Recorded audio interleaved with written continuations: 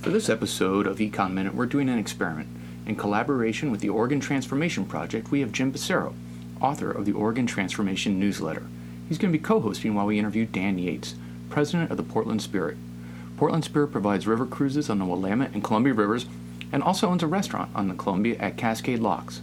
Dan discusses the challenges of running a small-ish business and how Oregon's summer wildfires took a huge toll on his and other Northwest businesses.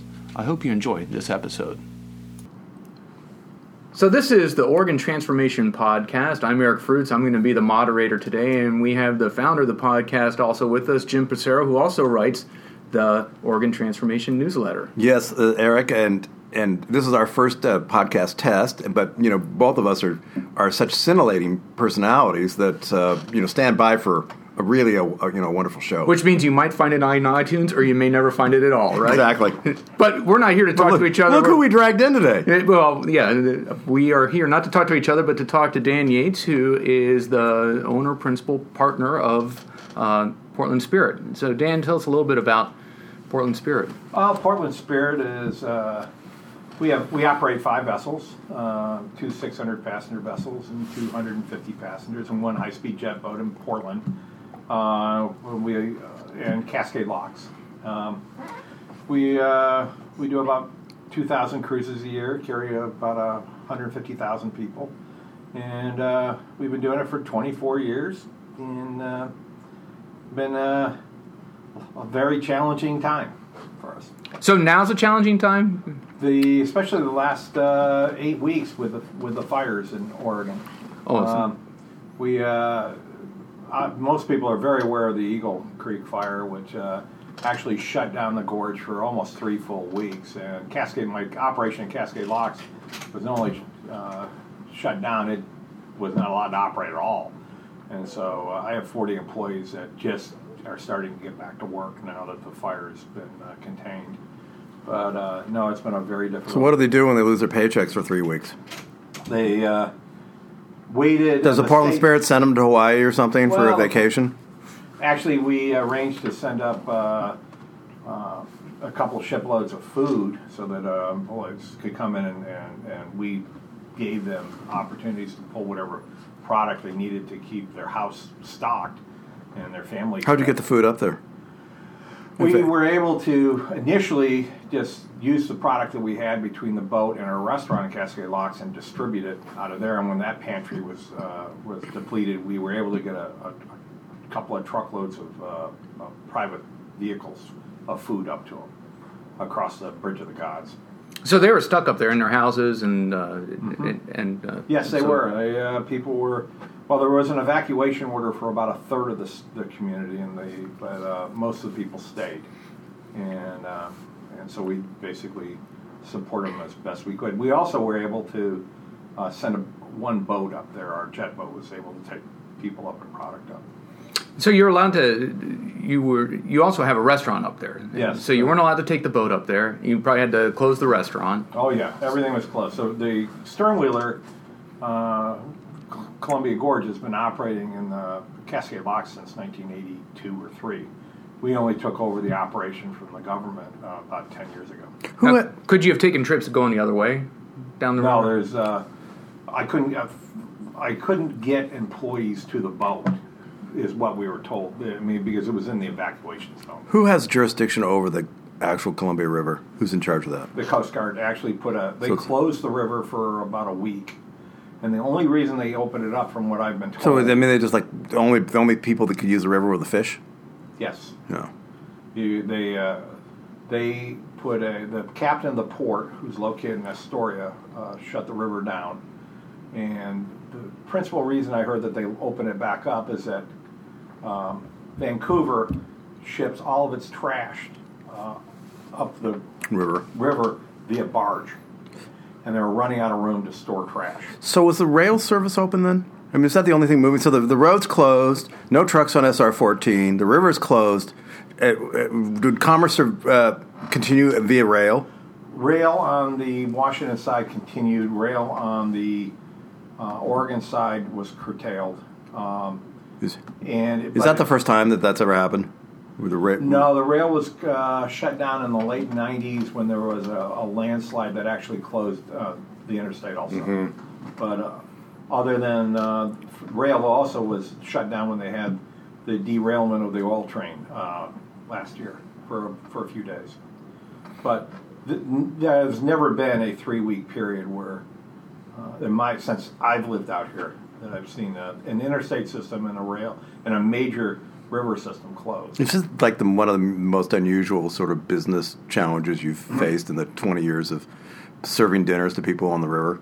It has been extremely frustrating because I remember getting the photo on the Saturday in early September when the puff of white smoke went up from the smoke bomb that the kid flung in the initial fire, and it was actually visible from our visitor center.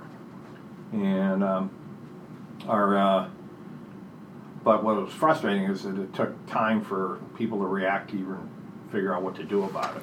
So you raised something interesting that has nothing to do with fires, but something to do with a recent policy. In the Oregon legislature, they just passed a law that applies to people in the hospitality industry involving what they call flexible scheduling or scheduling certainty. The idea is if you schedule someone to work, was it 2 weeks notice you had to give them? So I'm sure your restaurant employees are covered by that. No. Actually, fortunately, the last minute, the threshold was raised to 500 employees, and I only have 200. So my employees are not covered by a 2-week schedule. But maybe we can just... I do understand the law and how it works. You're going to dig a little deeper here? Well, what I'm curious about is here you have this situation where you have an unexpected fire that shuts down your restaurant, your entertainment, your boating operations, and so it's not your fault that you can't have those employees working. My understanding is under that flexible scheduling law, if you were subject to it, if you had more than 500 employees, you would still have to pay those people at least for half a day, even though the events were completely out of your control. Actually, you have to pay them for every hour that they were scheduled over that time period. Oh, wow. Every hour? Yeah, every hour that they were scheduled. So if you scheduled someone for an 8-hour shift, you would have had to pay them 8 hours whether they... The way the law works is that if a person... Every employee has to be given a 2-week schedule, and it has to be every day you have to update it, so that there is always a 2-week schedule for the employee.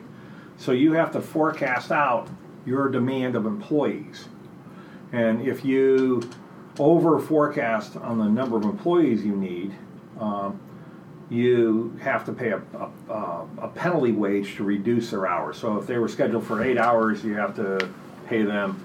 And you cut them, then you have to pay them like 4 hours for not working. Oh, right. But if you also under forecast and you have to call people in, you have to pay a penalty of like 4 hours extra for the 2 or 3 hours that they work. Right. So in the restaurant business, especially in my business, it's not unusual for us to get a private event 5 days out, where Nike wants to, they got somebody in town they want to celebrate. They call them and say, we want to take a cruise, and I got to put a whole crew on. Well, now if the rules applied to me, it would be like a significant surcharge on the labor cost to do that. So what would you do in response to that? If you were, would you charge Nike or whoever is doing the booking, charge them a penalty or a surcharge for that short I would notice? if that rule applied to me. And we discussed how we would react to it. Because it's already daunting scheduling labor. There's between the paid sick leave, which went into effect, where employees now have the relationship between the employee and the employer, especially in Portland, has dramatically changed. Where if for me, when my boat leaves the dock, it leaves the dock. An employee who misses the movement of the boat, it does me no good that the person can show up at the dock 15 minutes later after the boat's left and say, "I'm here, I'm ready to work. I was sick for an hour, that's why I didn't show up." And they can use their sick time in any amount of period that they need. Oh, right. And so the ability to discipline an employee for missing or being late has been really, really impacted, and we already have issues with this. The last couple of generations of employees not having very strong work ethics, and this only really reinforces it. But Eric, is he saying the millennials don't work hard? Well, it's like the conversation I have with my kids when we have to go fly somewhere. I say, now, kids, this is different from driving. Because the plane doesn't wait for us because you have to go to the bathroom or you had to get your iPhone earphones or whatever. They listen to you? When the plane... Well, they understand, and maybe when they get older, when they're on their own, if they miss a flight, maybe they'll understand how that system works. But right now, they've got loving parents who say, we've got to go and get on the plane. Dan, I read in your background that you're not from Portland. No. Where are you from? What's your background? I am a New Yorker. I grew up... now, a New Yorker in the good sense of the word or a New Yorker in the bad sense of the word? Like bad being like a Yankee fan. I am definitely a Yankee fan. Okay, bad sense of the word. But I am also a fan of the only NFL team that plays in the state of New York. The Buffalo Bills. Yes. I grew up outside of Buffalo, Rochester, on a very rural part of the state. And you had a pretty famous father. My father was one of was contributing editor of Car and Driver magazine for almost 50 years. His wrote name? a lot of books. Brock Yates. He wrote maybe 20 books and 2 movies, and very successful in his field. How'd you get out here? How'd you get in the dinner boat business? And it seems to me that I think I read that there were 5. You had 5 competitors when you started, and now through the ruthless hand of American Waterways at Portland Spirit, you're the only dinner boat business. Oh, I had a lot of assistants. When in our industry, I went to graduate school after being a naval officer for 8 years, and out of graduate school, I went to work for the largest dinner boat company in the world, which is at that time was in Norfolk, Virginia, was their headquarters.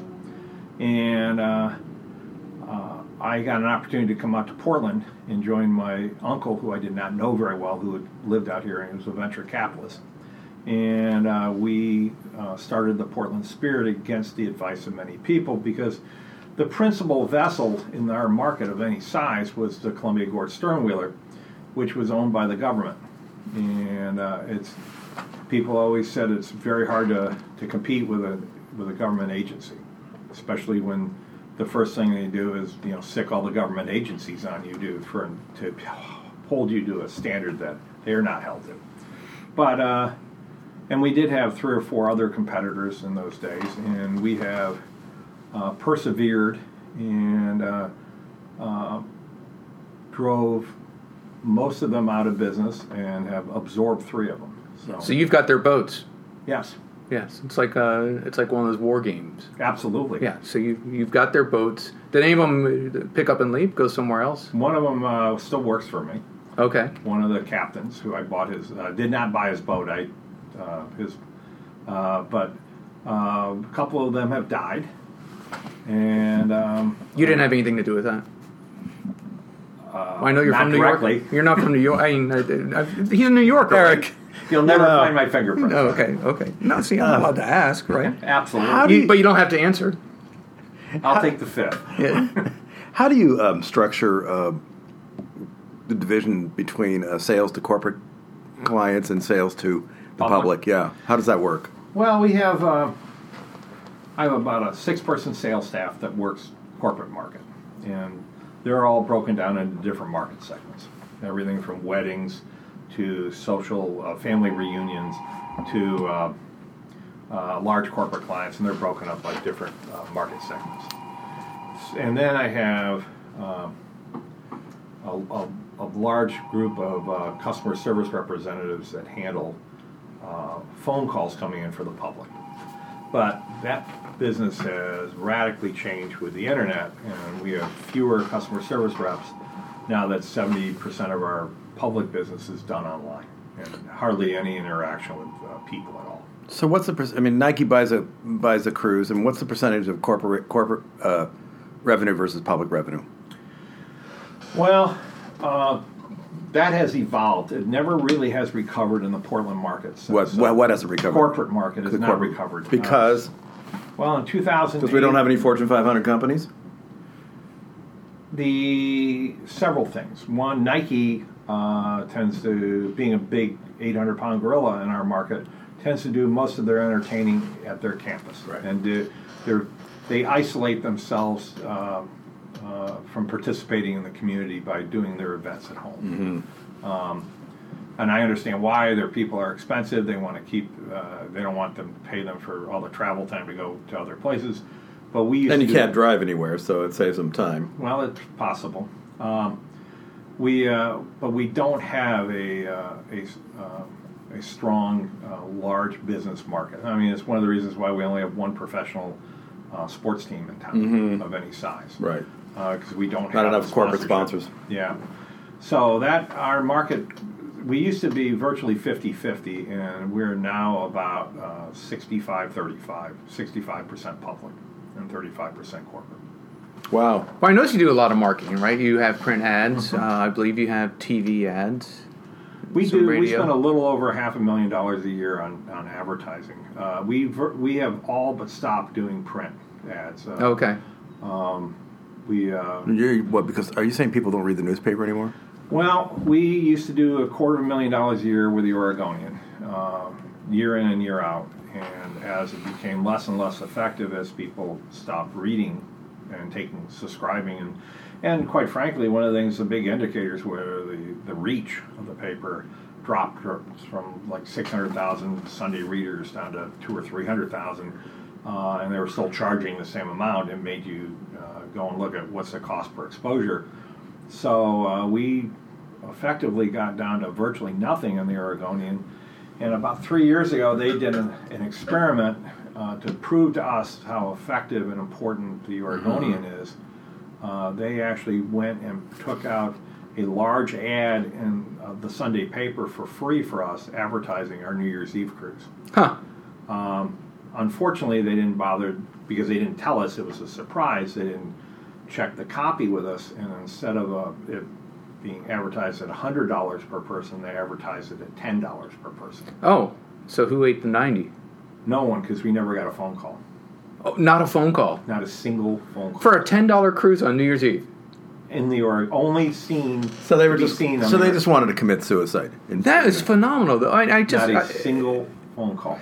So wow. Which really drove home the point that the death of print journalism. That's just phenomenal on so many levels. Because I mean, even I don't go anywhere on New Year's Eve. But if I saw, well, gee, there's a chance to spend $10 to go on a Portland Spirit on New Year's Eve, that'd be kind of neat. With, free champagne and food. Yeah, it's a good deal. Yeah, I mean, it's cheaper than buying a bottle and drinking it at home, right? Yeah. So you do that already every night. Does your money go to the social media now? And does social media tell the truth about their reach, and is it effective?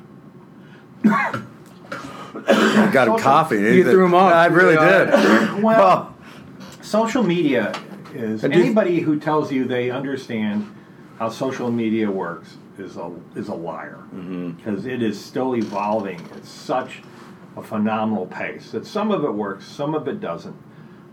What's the old adage about advertising? Half of it worked and half of it doesn't. I just don't know which half is which.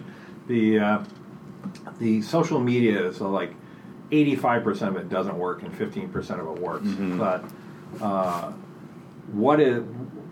where are some of the things that are be wary of?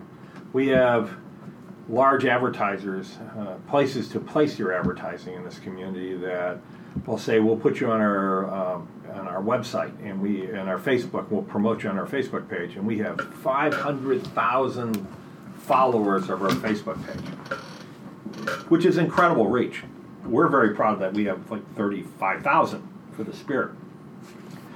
Well, you know how you get 500,000 followers on your Facebook page?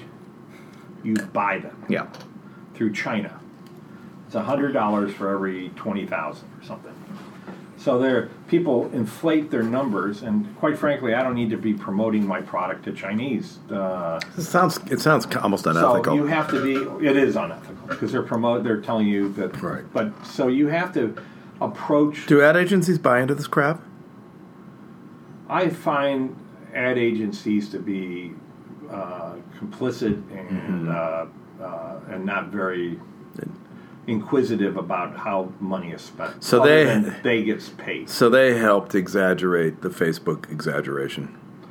I haven't used an agency in 6 years. I'm actually out interviewing agencies right now to help with social media because I know I have learned that at 58, I am not a good user of social media products.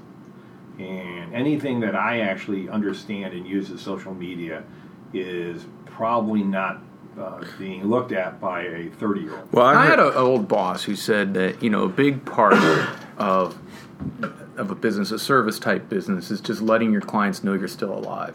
They tend to forget about you. And, first of all, you have a reminder, it sounds like 4 or 5 times a day that you're still alive because people see your boats going up and down the water. To me, that's, almost free advertising. It is, in fact, on our surveys, which we survey people who ride the boat, they get a comment card, and we get about 10,000 a year back from our riders. And we also do something very unusual in our business. We actually call every booking the day after they ride and thank them for coming and joining us. And we only get through to about half the people because people don't answer their phone. But we then ask them, we also ask them during the booking process, how did you hear about us? But we find out that the number 2 reason or number 3 reason, depending on the year, is that people saw the boat. That's one reason why they booked with us. The number 1 reason is they're return customers. This is a very small market. What are we, 25th largest in the United States? For our ridership level, we do very well for penetration into the market. But interestingly enough, you get into, what are we, about 45% natives in this community, if that, now. So one of the biggest discussion points we have on the boat, if not arguments, is with people who have lived here 10 years. They'll try and correct my staff when they tell them that they're riding on the Willamette River. No. Because, no, this is the Columbia. Don't you even know where you're working? Oh, they do that. Oh, absolutely. Because there is such fundamental lack of knowledge about the place where they live. But one thing, the next time you cross a bridge in Portland, see if you'll see a sign that actually says what river you're crossing. No. There are none. Well, except for the even the interstate? None. Wow. None. But now you're getting on a whole different topic. Geography? No, geography. I thought you were going to say, it's not the Columbia, it's the Willamette instead of the Willamette. No, but well, you talked to social media. We did a big push on one of the music channels, Pandora. And Pandora 3 years ago would only allow them to record the ad. They that was their structure. And so we gave them the copy, and they read the ad, and it went out. And we know that Pandora works because we got many phone calls from people saying, "You're idiots. It's pronounced Willamette, not Willamette." Yeah, because they thought we created the ad. Right. Oh yeah. Well, just what if they start? Give them a list of names like Cooch, Glisten, Willamette, and you're going to tell me that it's not Glisten, it's Gleason, and you're wrong. But the thing I was going to go on a rant about was signage. Street signage in Portland is terrible. If you ever notice it, if you are not every time you drive, if you're not from Portland, it is really, really. If you're from Portland, it's a nightmare. The one that gets me is as you're driving on 84. My joke is that Portland and Oregon are really good about getting you within about 1 square mile of where you need to be. There's a sign on 84 that says Welcome Center or Tourist Center, and it has an arrow, and it means keep going this way, and then just as you're when you get to the point on the Morrison Bridge where you can either go into town or not, that's it. The sign's gone. There's no more signs until you actually show up. I just did a U-turn on Burnside today, and somebody honked at me, but it was because I was trying to head out east on Gleason, and I got they turn you around and started heading you the other way. Oh, the Burnside Cooch Club? Exactly. I refused, and I just did a U-turn. Wait, you went on the east side? Well, I did go on the east side. You lost. Dan, you said something in the past that got some notoriety, which is your surprised about the Oregonians, the natives, and their negotiating skills. Could you tell us that story about what us natives are like and how we negotiate? Well, You're the only native, Jim. That's right. But our listeners, we have some natives. I've not seen the statistic in the last 2 or 3 years. I don't know if it's still maintained.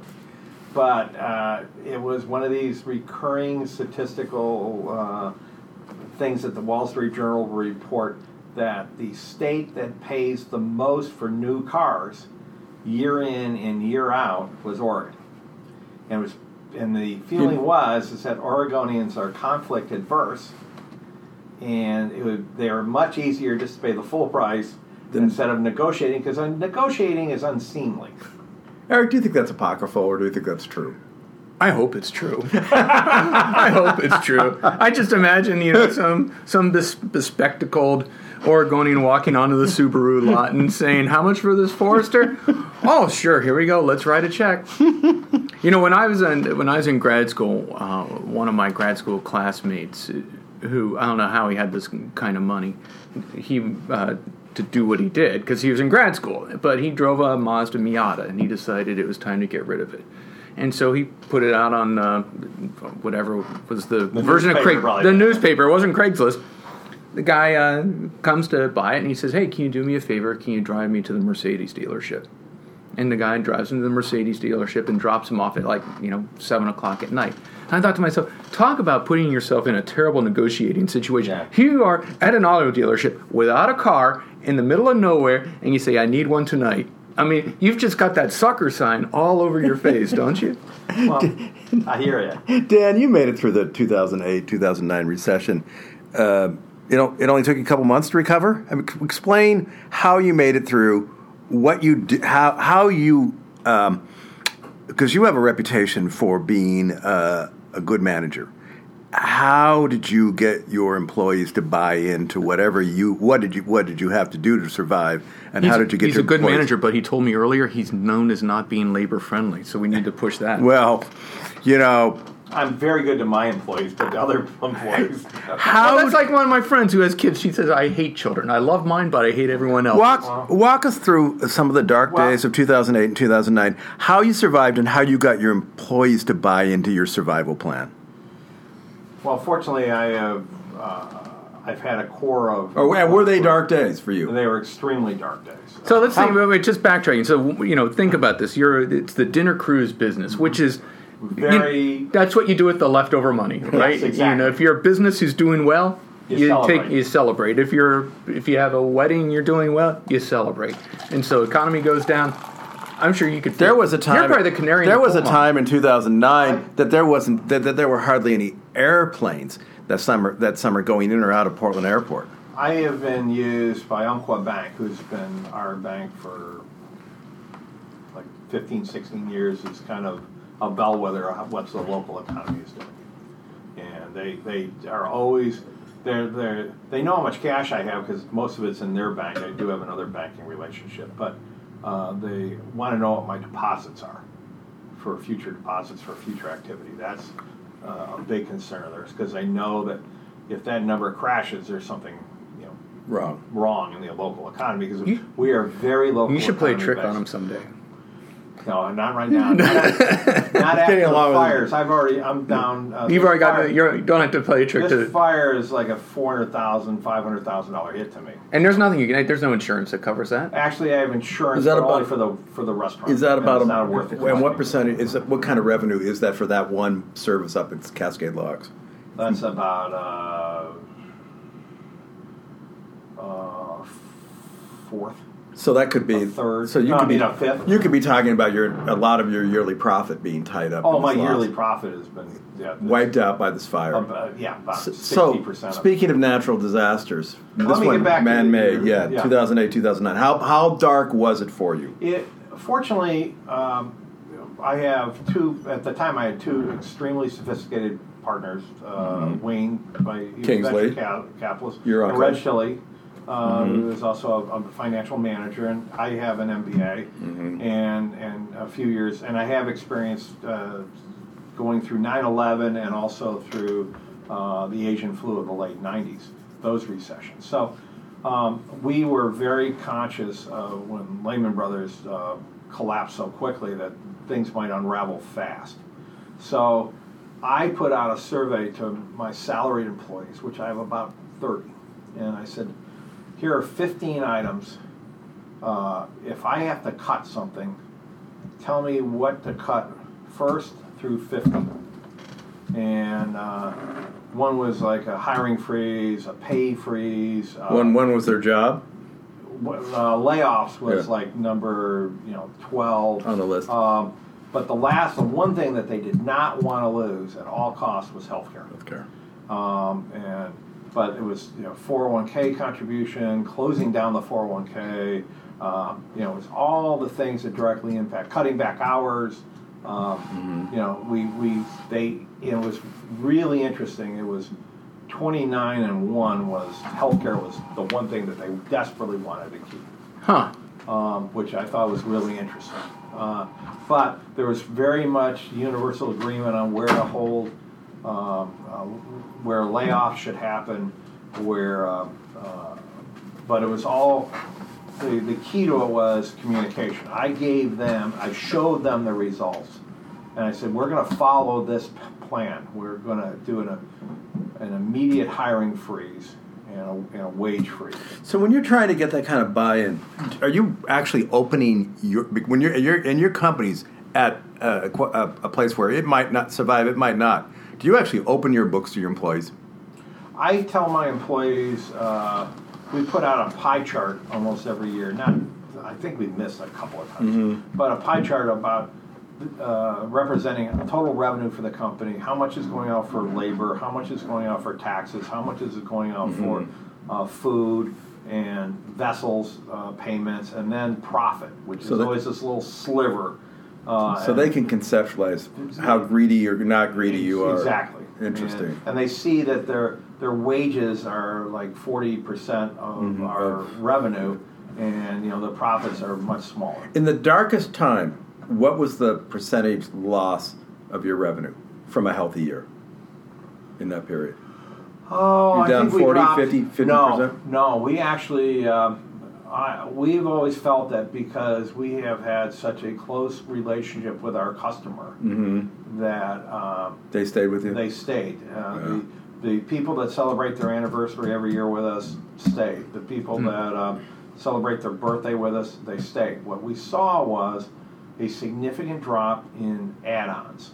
And also, we've never had an expensive wine list, but the $35, $40 bottles disappeared. No one was buying those. They were buying the house wines at $18 and $20 if they came. There was no more private events. There was no entertainment, no casino, no add-ons. They came, they had dinner, they might not have dessert, but they still came. We were down about 25%. How many years did it take you to pull out of it? 13 to 13. 5 years? We lifted the pay freeze in 5 years. 5 years. Wow. Pay freeze. So you got your employees to buy into a 5-year pay freeze. Well, I did not lose any of my managers. Wow. You didn't? That's what was going to be my next question. Wow. Yeah, Eric? Out of the 30 people, I did have one die. So, but that. Eric, does he look like the kind of person that would keep his employees through all this? Well, it's a podcast, and no one can see what he looks like. But no, but I think that's you have a face for radio doesn't mean I do. Wow. But it's just such an old, tired cliche that you got to treat your employees well. That they are the most valuable asset, and I'm seeing that more and more, and I think that seems to be one of the challenges you have both for employers and employees is that this lack of loyalty and commitment. I remember when when I first got out of grad school and I got a consulting job. A year later, I got headhunted, and I just a much better offer. So I took it, and I remember talking to my aunt at the time, and she said, "This is back in 1999." She said, "You don't want to be a job jumper." And, that kind of resounded with me. I'm like, yeah, okay, I got to be careful. And if I do get headhunted again, I should probably be careful and think hard about that. But today, if someone said, "Oh, you don't want to be a job jumper," they think that you're a. I don't know if that's true. I don't know if that's true. The only area that I've ever had real turnover in is my sales staff. My boat staff has been incredibly consistent. So even among your servers, your food servers? I go through servers. I mean, it's hard. You can't hold a 19-year-old. I mean, Right. they're there working while they're going through college and grad school, and then they're off to do their profession. Right. And I do a lot of. We have a lot of actresses and singers that are where they're based. That they'll go do a show in another community and then come back. And they sing on. So you're talking about your salaried staff, or the I'm ones who talking get about the salary yeah. ones that don't move. Yeah. I mean, I'll get my general manager started out as a server. He's been with me 24 years. My IT manager, 22 years. My controller, 22 years. My executive service manager, 18, 19 years. My other general manager at Cascade Locks is like 19 years. The newbie of the group is my director of sales because the other one passed away from breast cancer, and she's been with me only 6. So she's the rookie. So your rookie has been with you 6 years. Yeah. Well, my executive chef is a 24-year veteran. Wow. Dan, you may not know this, but we have a traffic problem here. You may know about it. And Not on the river. And there was a magazine that wrote you up in 2002 that you had an idea to have water taxis. Water transportation. Water transportation. 2002. This is 2017. What happened to that idea? Is it still a viable? How would it work? Is it still viable? The idea is viable. Where would it go? Most interesting. Well, what happened to it is that the city of Portland brilliantly, there's irony there, in 1988 outlawed marine commercial activity through its Greenway Code. And the only reason Portland Spirit's around is that we have spent well in excess of $1 million fighting the city to exist. So Greenway. Okay. So the city is going through its 2035 planning process, which is required by the state, and they have realized that they had made this mistake because they have spent so much money fighting this one dinner boat company, and they have agreed to some changes in the code that will, one, allow marine commercial activity to exist, which is great. The other thing that in the transportation part of the plan, they have acknowledged that marine transportation is a possibility. Especially seeing how Clackamas County has had ferries in their transportation plan running from Lake Oswego to downtown Portland for like 40 years, waiting for the city of Portland to catch up. The other component that is now caught up is vessel technology. High wake, would be a disaster on the Willamette, high wake vessels. The wake technology has been radically improved because all the wake is transferring energy from the boat to the water. And so the easiest way to do that historically is creating a wake. Well, now the energy of modern hulls actually goes straight down, so you don't get the wake. So you no longer are going to be doing damage to other vessels and docks and things like that when you're going at speed. So I think that you are going to see, because the code is evolving, they've actually designated our property, which is located next to the Opera near the OMSI transit station, which that transit station on the east side services bus lines, light rail, and streetcar. We're across the street from it, and it's been designated a marine terminal. So there is an opportunity there for not only to have ferry transportation work, but also have places where it can stop and service. Well, let's back up for a second. Eric, this is pretty interesting because, I mean, just give me the concept. Is it possible, could you move 10,000 people from downtown Vancouver in the morning, rush hour, on ferries to downtown Portland to work and then home. Well, I don't know about Vancouver. Just think about Lake Oswego. Well, but let's start with Vancouver both, and then. They're both, yes. Okay. The bottom line is yes.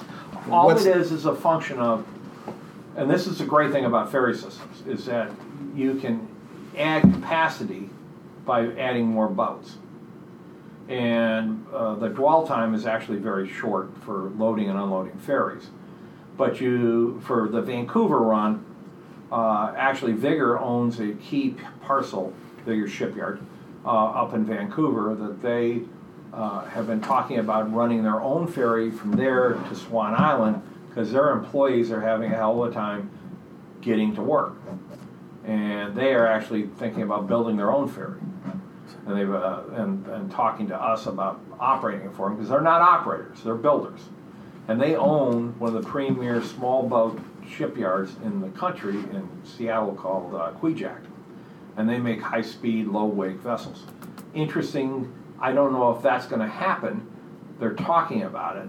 But you have the one thing that really shook the core of TriMet was the Orange Line down the Milwaukee Light Rail line.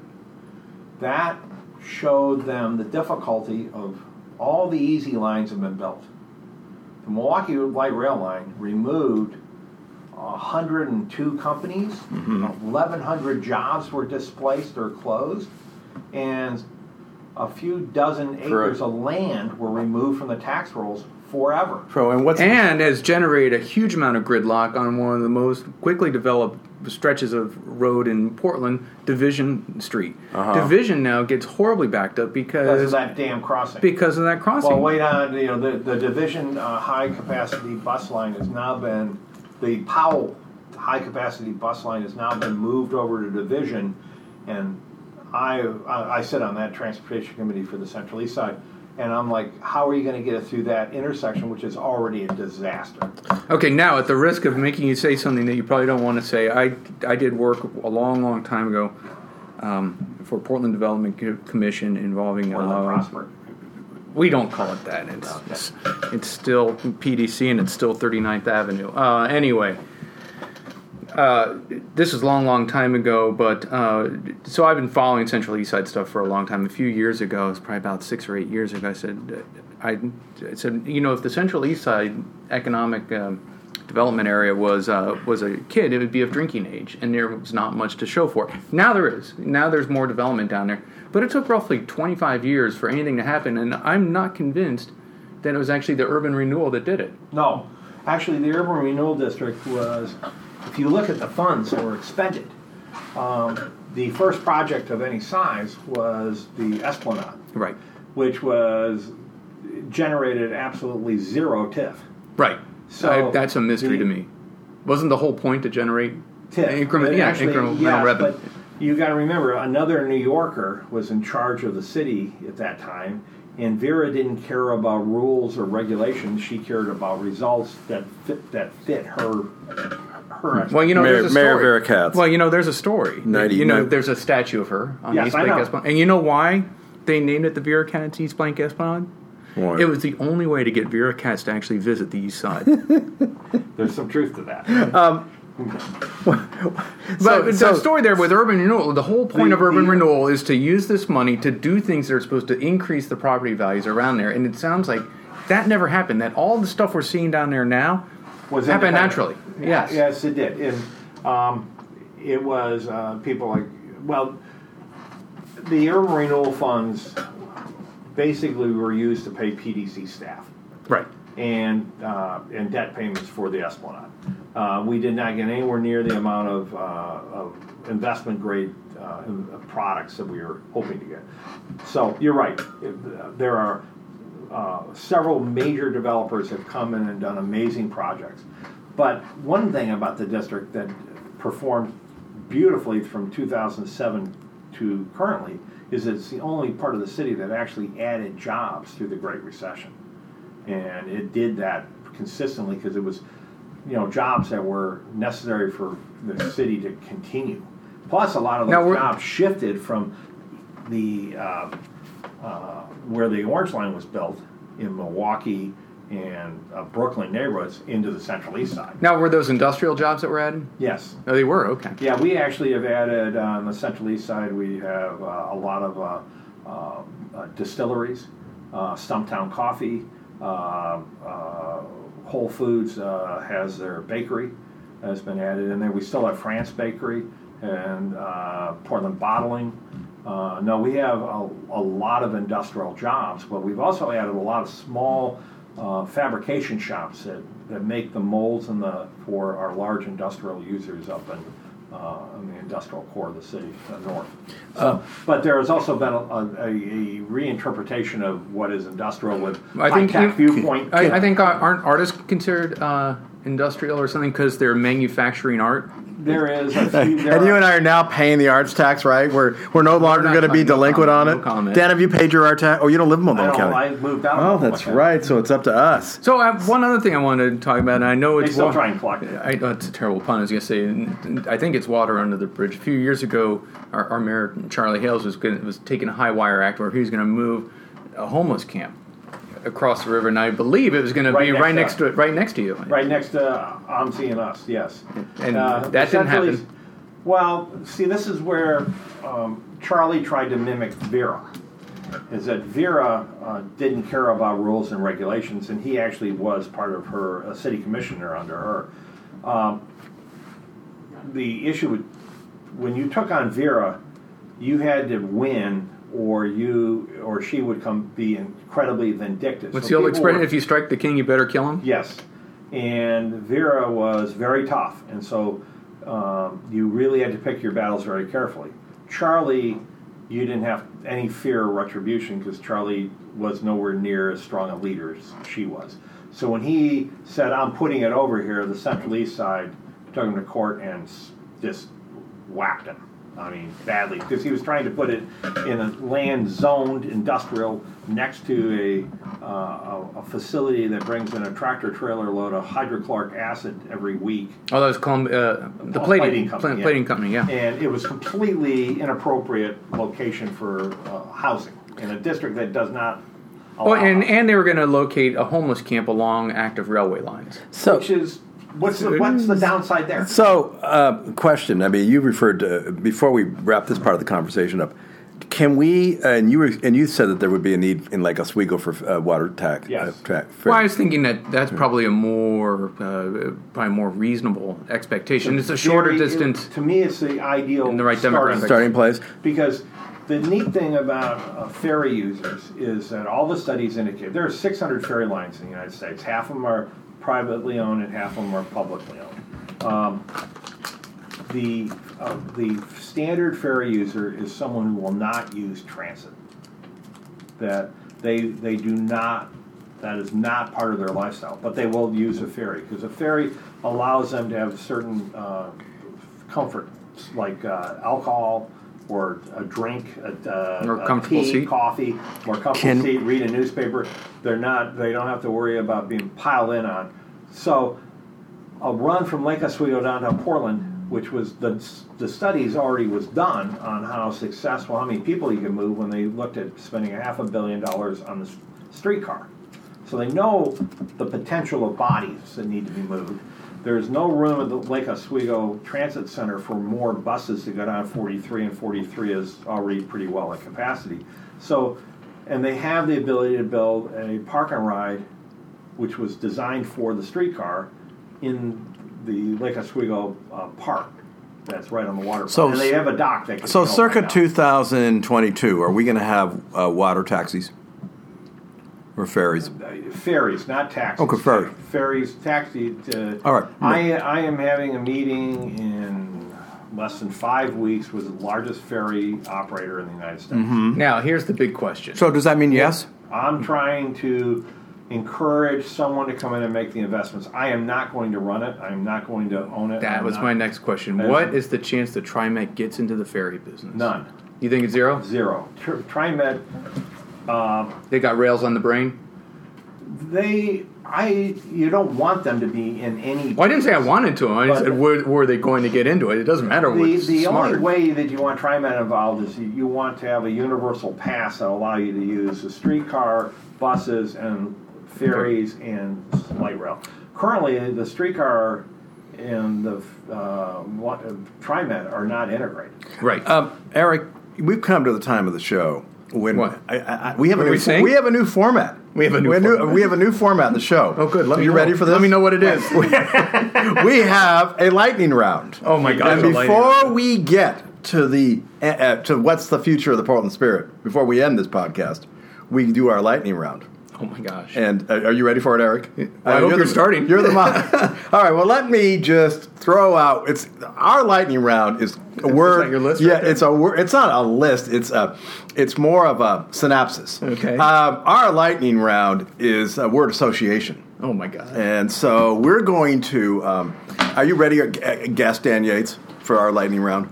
Bring it on. Okay. Sure. A lightning round from you will be like It'll be like syrup. Okay. Oh, Let's see. Let me throw out two words, and you tell me, and let's hear your reaction. Ted Wheeler. A disappointment. Eric, are you surprised he said that? Why? Don't we want to know? I'm kind of Aren't you a supporter of Ted Wheeler's? No, it's Yes. lightning. He doesn't have to say why. Well, yeah, he does. Oh, no, it's a lightning. No, we're changing. Like I said, We're it's changing the back to format of the show. That's right. It's lightning with expansion. Okay. Lightning with brakes. Yes. Right. Don't you want to know why he said that? Of course. Yeah. What's the word? Where's Ted Wheeler's leadership 9 months into this job? And you're a supporter, donor. Yes, I was a very early supporter, both financially and emotionally. I do not believe that I think he's been way too cautious on addressing the homelessness issue. That he is. Is he one of those classic Oregonians who's conflict adverse? Do you think he paid full price for his car? Yes, and yes. Yes, and yes. This is his problem, huh? Well, and my complaint about Ted, it's less of a complaint, it's more of an observation, is, he just doesn't have he doesn't seem to have a guiding light. He doesn't have a philosophy or an ideology that fair, really Dan? guides him. Yeah, I think a lot of good politicians, even if I disagree with them, good politicians kind of have an idea of where they want to go. I think he has a guiding light that he wants to be governor, and he doesn't want to really piss anybody off. And he has a very challenging city commission. Isn't this kind of quicksand here on its way to the governor's? Much worse, and will be potentially unmanageable by him soon. Yes. So isn't this quicksand on the way to the governor's office? Oh, this is. But it may be perfect because we have such low expectations of our state government. He might fulfill them. Oh, good. Okay, Jim, this is called the lightning round. I'm going to do lightning history quiz on you. Yes. Who was the last Portland mayor to become governor? Goldsmith. Neil Goldsmith. Goldschmidt. Oh, wait a minute. I wasn't even here there. I wasn't even here then. Yeah. Right. I was trying to get. I I don't think it happens that much. Okay, so yes. So, okay, so scale 1 to 10. 10 being, this sort of new superstar, brilliant mayor who has all these degrees and is kind of the Ewell Gibbons, hikes the Kilimanjaro and swims the Willamette with a ballot in his mouth, and one being a disaster. Where is he? 1 to 10. He's like a 6. He's a 6. He's an Oregon. Where is his presence? It seems like he's disappeared. Is that fair? No. No, he has. It's not fair, or it is fair. It's not that he's disappeared. He has a presence. Eric, He's around a lot. do you think so? Oh, just turn on Your Voice, Your Vote. He's on almost every other week. Right. He makes his public appearances. He just doesn't provide any sort of direction or excitement or Vision, yeah, exactly. It's he is all about. I think he was very rattled by the level of hostility that greeted him. He's totally surprised. I was surprised. I was. Well, we just interviewed Tim Boyle, CEO of Columbia Sportswear, and we asked him how he felt the mayor's performance was, especially with the homeless crisis and the streets crisis, problems. and he said he's doing okay. He's focused on the right things. Is that your take? Unfortunately, I think he has a secret plan for dealing with homelessness. Mm-hmm. I know from what I hear from my clientele that I am having more and more trouble getting people from the suburbs to come down to downtown Portland. Yeah. They're just worn out. Yeah. And OMSI's having the same issues that people don't want to expose their children to these endless camps and people approaching people and asking and demanding and money. And there is, I have had a couple of employees approached very to the point where they wanted to report it to police, leaving the boat at dusk. Now it's going to be dark, and we've tried to get the Portland Rangers the park rangers to be down near the boat at night, but they're like, no, we don't want to go anywhere near the park. It's dangerous at dark. Well, it's funny. I just got a weird phone call last night that was a poll. The guy was obviously not from Portland, A, because of his accent, and B, because he couldn't pronounce a lot of Oregon words correctly. But it's obviously from a bike group, but what they focused on was how close do you live to downtown? I live less than 10 minutes from downtown drive. How often do you come downtown that's not work-related? Well, when I think about not work-related, it's almost never. Right. My wife, 20 years ago, used to laugh at the suburbanites who refused to come to Portland. Now we live 8 minutes away from downtown. She shops in Washington Square and Clackamas Town Center because of parking and the grittiness and the panhandling. Where does your boat board the public? It's Salmon Street. And Southwest Salmon and First? It's in Governor Tom McCall Waterfront Park. Do your customers... We also, though, board more and more on the east side. Do you have issues at Salmon Street with homeless? And Yes. Yeah, absolutely. Do you provide security, or what do you do? We provide security on late night cruises, but anything after 11 o'clock, we have security. Do you hear from the public that they're bothered by bordering there? Yes, all the time. But is East Side worse? No, we actually have a gated boarding area, and so they drive in and they're protected in there. Should we continue with our lightning round? Yeah. We still got a few minutes. Yes. Let's okay. Tom Hughes, Metro Councilor. Oh, he's almost gone. Okay, we'll skip him. Well, this really is a lightning round. We'll skip him. Yeah, well, he's all right. become irrelevant about it. He disappointed me about 2 months after he got elected. Okay, well, there he's gone. All right, that's that convention center. Okay, Chloe Commissioner Chloe. She is the first of three that are coming. Yes, there's two more coming. Who's coming? Who's going to take Dan Sultan's place? It doesn't really matter. They're both just as bad. Just as bad. But it doesn't matter.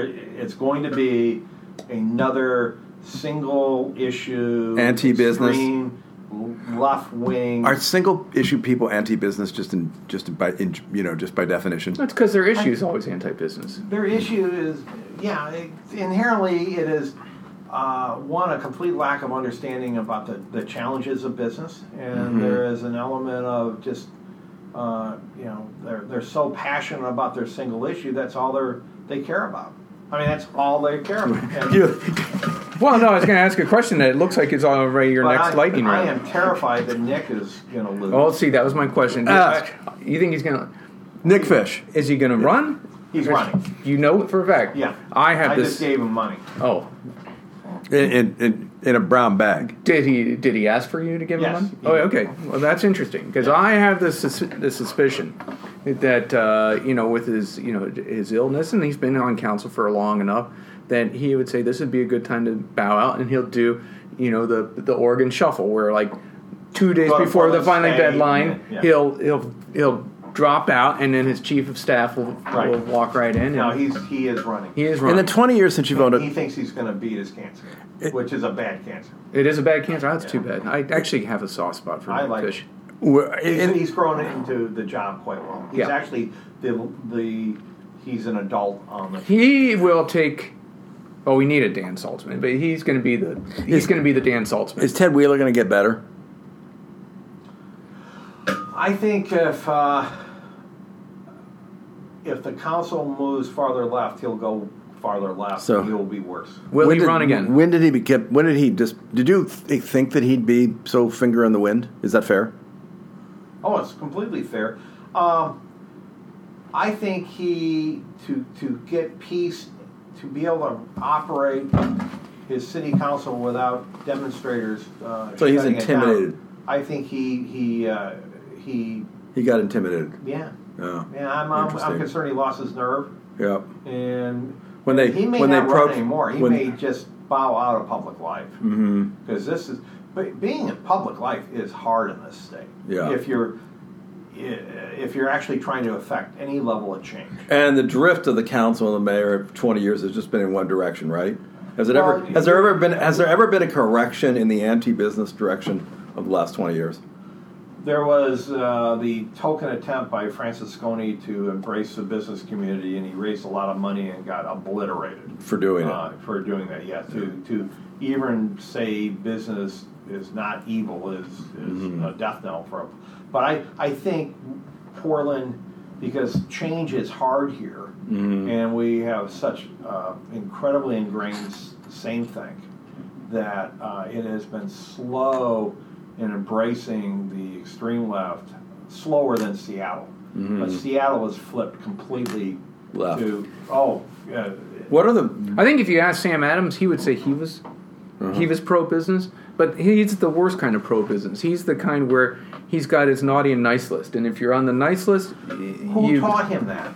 Oh, I know exactly Vera. who taught him that. He was Yeah. chief of staff to her. Yeah, Yes, yeah, I know. And Sam and I were pretty good friends. yeah. But I was on his good list because I also did Tim favors. Like when he needed to shake up a bureau, I came in and reviewed the budget for him. No, see, Are you glad that you came to Portland despite all the anti-business issues or not? If you had to Wow, do it, that's if you a had great to, question. if you had to do it again, I feel sad that it's that business people are vilified. I feel worse that veterans are vilified, and white males are treated so badly that somehow, being all three. That's my office. I'll have to find somebody else. So it's been, the Spirit has been a great experience for me for the most part, and I love the people I work with, and I love the fact that we've married off thousands of people. We've done all these family celebrations for people. so you're tied. You're Great tied memory. into the community. But You're I'm invested. really tired of it. Tired of the anti-business stuff. I'm just tired of trying to justify why it's okay to have a business. Why it's okay to have a business. We're coming to the end of the Which is lightning why round. I'm not going to expand. Why I don't want to do the ferry system. I'm never going to. I've told the city I'm never taking out another permit. Eric, you surprised to hear that? From I'm 60. 58 I mean, this years is a old. successful business owner here. I mean, an entrepreneur, a true I'm not entrepreneur. surprised. I'm Yeah. not surprised. I think it just starts wearing you down, right? And over time, you just say, well, what's the point? Someone said today, if you don't, I was talking to a mayor from one of our suburbs. He says, look, guys, and he heard a bunch of us complaining about the city of Portland. He says, look, you can either change the person who's in office or you could change your zip code. And I'll tell you which zip code to change to. And, of course, he mentioned his own town. Why I And moved out of Portland. We have the. well, it's funny because I remember a long time ago. I can't believe this. When Sam Adams was a commissioner, he talked to some people. He wanted to do the impossible. He wanted to actually lower the business income tax. He wanted to lower the business income tax, but he wanted it to be revenue neutral, and he didn't want to make anyone worse off. Which It's impossible. It's literally impossible. And so, and someone else said, well, if you raise the tax on these people, then they're going to leave leave the city. And he said, well, that's okay, because then we'll only have the people left in the city who want to pay these taxes. In other words, they don't care if you don't like it because they don't want you here. Because you're just going to stand in there. There's an element of arrogance and willful ignorance about how economics work. And they have been, let's face it, the city is rolling in money. I cannot go to a meeting now without at least 3 city officials who have nothing else to do but to attend meetings. And and they're all 125, 130,000 bucks each because they're $100,000 average pay because they're managers, and then all their benefits and applied on top of it. I mean, we have a lot of money to burn in this city, and and obviously people are moving here. Yeah, but we all know that it can turn very quickly. Very quickly. We've come to the end of the lightning round. We have the big question. the big one. The big question. Oh my gosh, there's so many gimmicks in this show. I know. We're gonna start doing buzzers. That's right. The big question. It's the morning zoo, guys. The big question. Donald Trump. Well, don't put him in a bad situation. Well, should Donald Trump take the knee? No. We're not going to ask Donald Trump. Take a bullet, maybe. Donald Trump. I mean, certainly he can't be. I mean, that you wake up in the morning as a businessman, you have to be glad that Barack Obama is no longer president, right? I'll tell you the best thing that is. Yes, there is an element of truth to that. The minimum wage increase for salary managers that was a Barack Obama decree that was going into effect on November 30th was going to devastate my company because I would have had to raise several of my managers who you can't count bonuses. We're a very bonus-oriented company, up about $10,000 each, and I would have had to take a lot of other key people down to hourly status from salaried, and they would have lost their benefits. They would have had to partially pay for part of their benefits.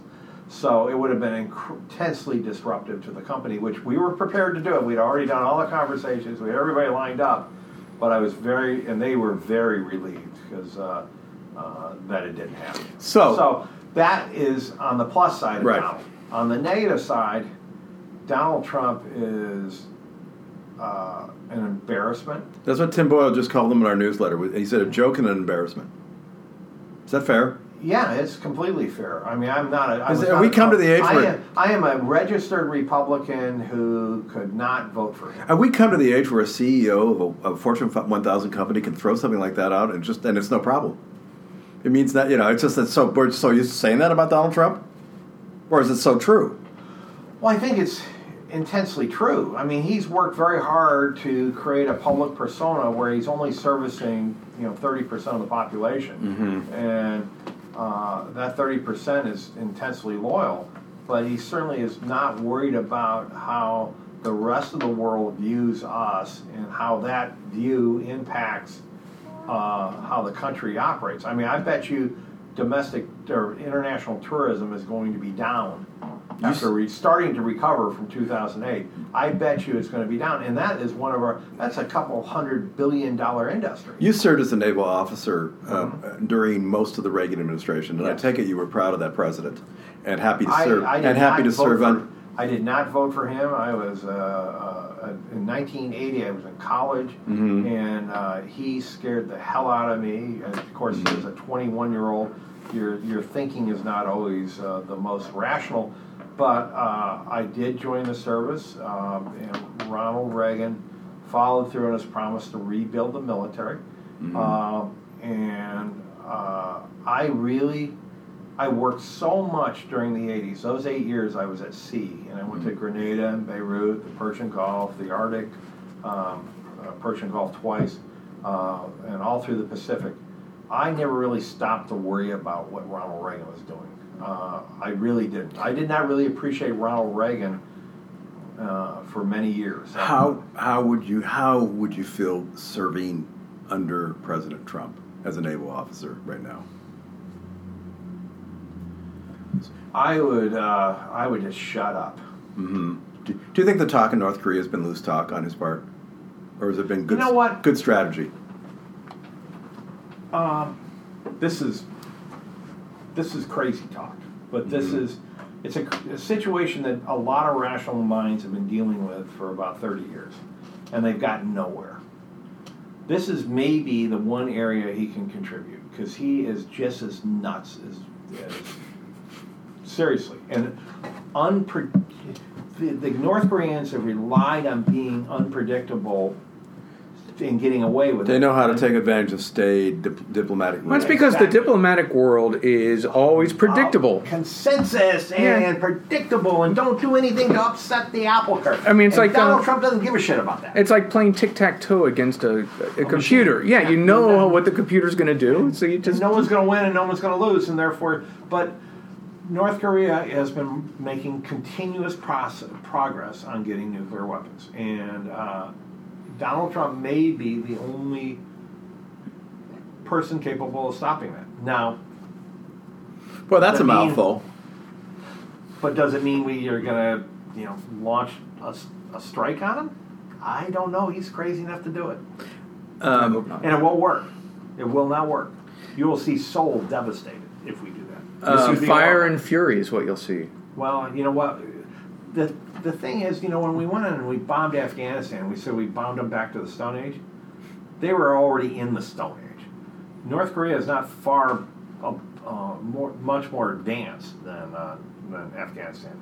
But they look a lot more advanced than Afghanistan. But who is the one player that is, I think, gets unnerved by Donald Trump even more than the North Koreans? The North Chinese. Yeah. And the Chinese are actually, for the first time ever, coming to the table and putting pressure on the North Koreans. Mm-hmm. And that's how you solve the issues, by having China stop protecting them. And I think the Chinese realize that they don't know what Donald Trump's going to do. Donald Trump's crazy enough to start a trade war with China, which would be awful for everybody. Oh, yeah. But, I mean, there's no winner there. There's only losers. Eric, we've come, I think... I hate to... What round are we on now? I think we've come to the end of our show for one reason. What? I'm out of disk space? There's horrible traffic out there. Oh, okay. We need to go visit it, right? Okay. Yeah. I thought we were going to get a beer. We're going to get a beer. Well, we could do that. I have... but before we end the show... Before we end the show, we have to... don't we want to ask him what the future might be for what you hope for the Portland Spirit? I think you want to sell it off and make a fortune. That's what I'd want to do. Mm-hmm. Well, it's a family-owned, employee-owned business. I am hopeful that our new board member, and who has bought 5% in, Rob Corey, who is, and he's 10 years younger than me, I am hoping that he will continue to be fascinated by the business. He's a high-tech guy. He's a Darden MBA also, and he went to Carnegie Mellon. He made his fortune in creating demand pricing software for the airlines. Huh. And he sold a little software company to First Data here in Portland. I was going to do that, but I got busy with my golf game. Yeah, well, and you still have room for that improvement after what I saw last week. That's right. We played with a guy who drove a 420-yard green. Golf whisperer from Fiji. Golf whisperer. So anyway, you were saying, as we end our show. So I'm hoping that he will be continue his enjoyment of learning the business. He has never been involved in anything as complex as what we do. It may seem silly, but we are so heavily regulated by every government. You can say an agency, I'll tell you what they regulate on me. I mean, I have the Department of Agriculture that I deal with even, because I use fresh flowers, and they are concerned I'm reselling them outside. So I have to have the FCC, OSHA, Homeland Security. I have people inspecting me every day, it seems like. And so the level of regulations and complexity is just, to someone like me, it's actually fun and challenging. But that's not counting the city of Portland and its stupidity of land use planning. But I'm just talking about managing through all these bureaucracies that have a purpose. Yeah. Eric, do we have a gift for our guest? Do we have a gift? It's in your office. Apparently. I brought the equipment and I bring the gift. He spent a half an hour trying to set it up. Apparently we don't. Well, you know, Oh yeah. we have a certificate, don't we? We do. Yes. What are you talking about? Gee whiz! A dinner suit. You Dinner can for tell we two on the prepared for Portland this Spirit. podcast. Yes. We have a dinner for two at the Portland Spirit. Oh, there we go. That's awesome. I can take myself out. Yeah. Do we want to thank Dan for coming We do. on? Yeah. Thank you, Dan Yates, for coming, and we also have Jim Passero here. This is what's the Third Century? Solutions. No, It's the Oregon Transformation Podcast. Test. And Eric, don't you think we've had a good? I think it was awesome. A good introduction. Yeah. This was enough to get you to Salem Exactly. from Portland on a moderate traffic on day. a rainy, bad traffic day. Yeah. Yeah. So there we go. We did our job. We're out. Thank you, Dan. Good. Thank you, Jim. Yeah, make sure this does.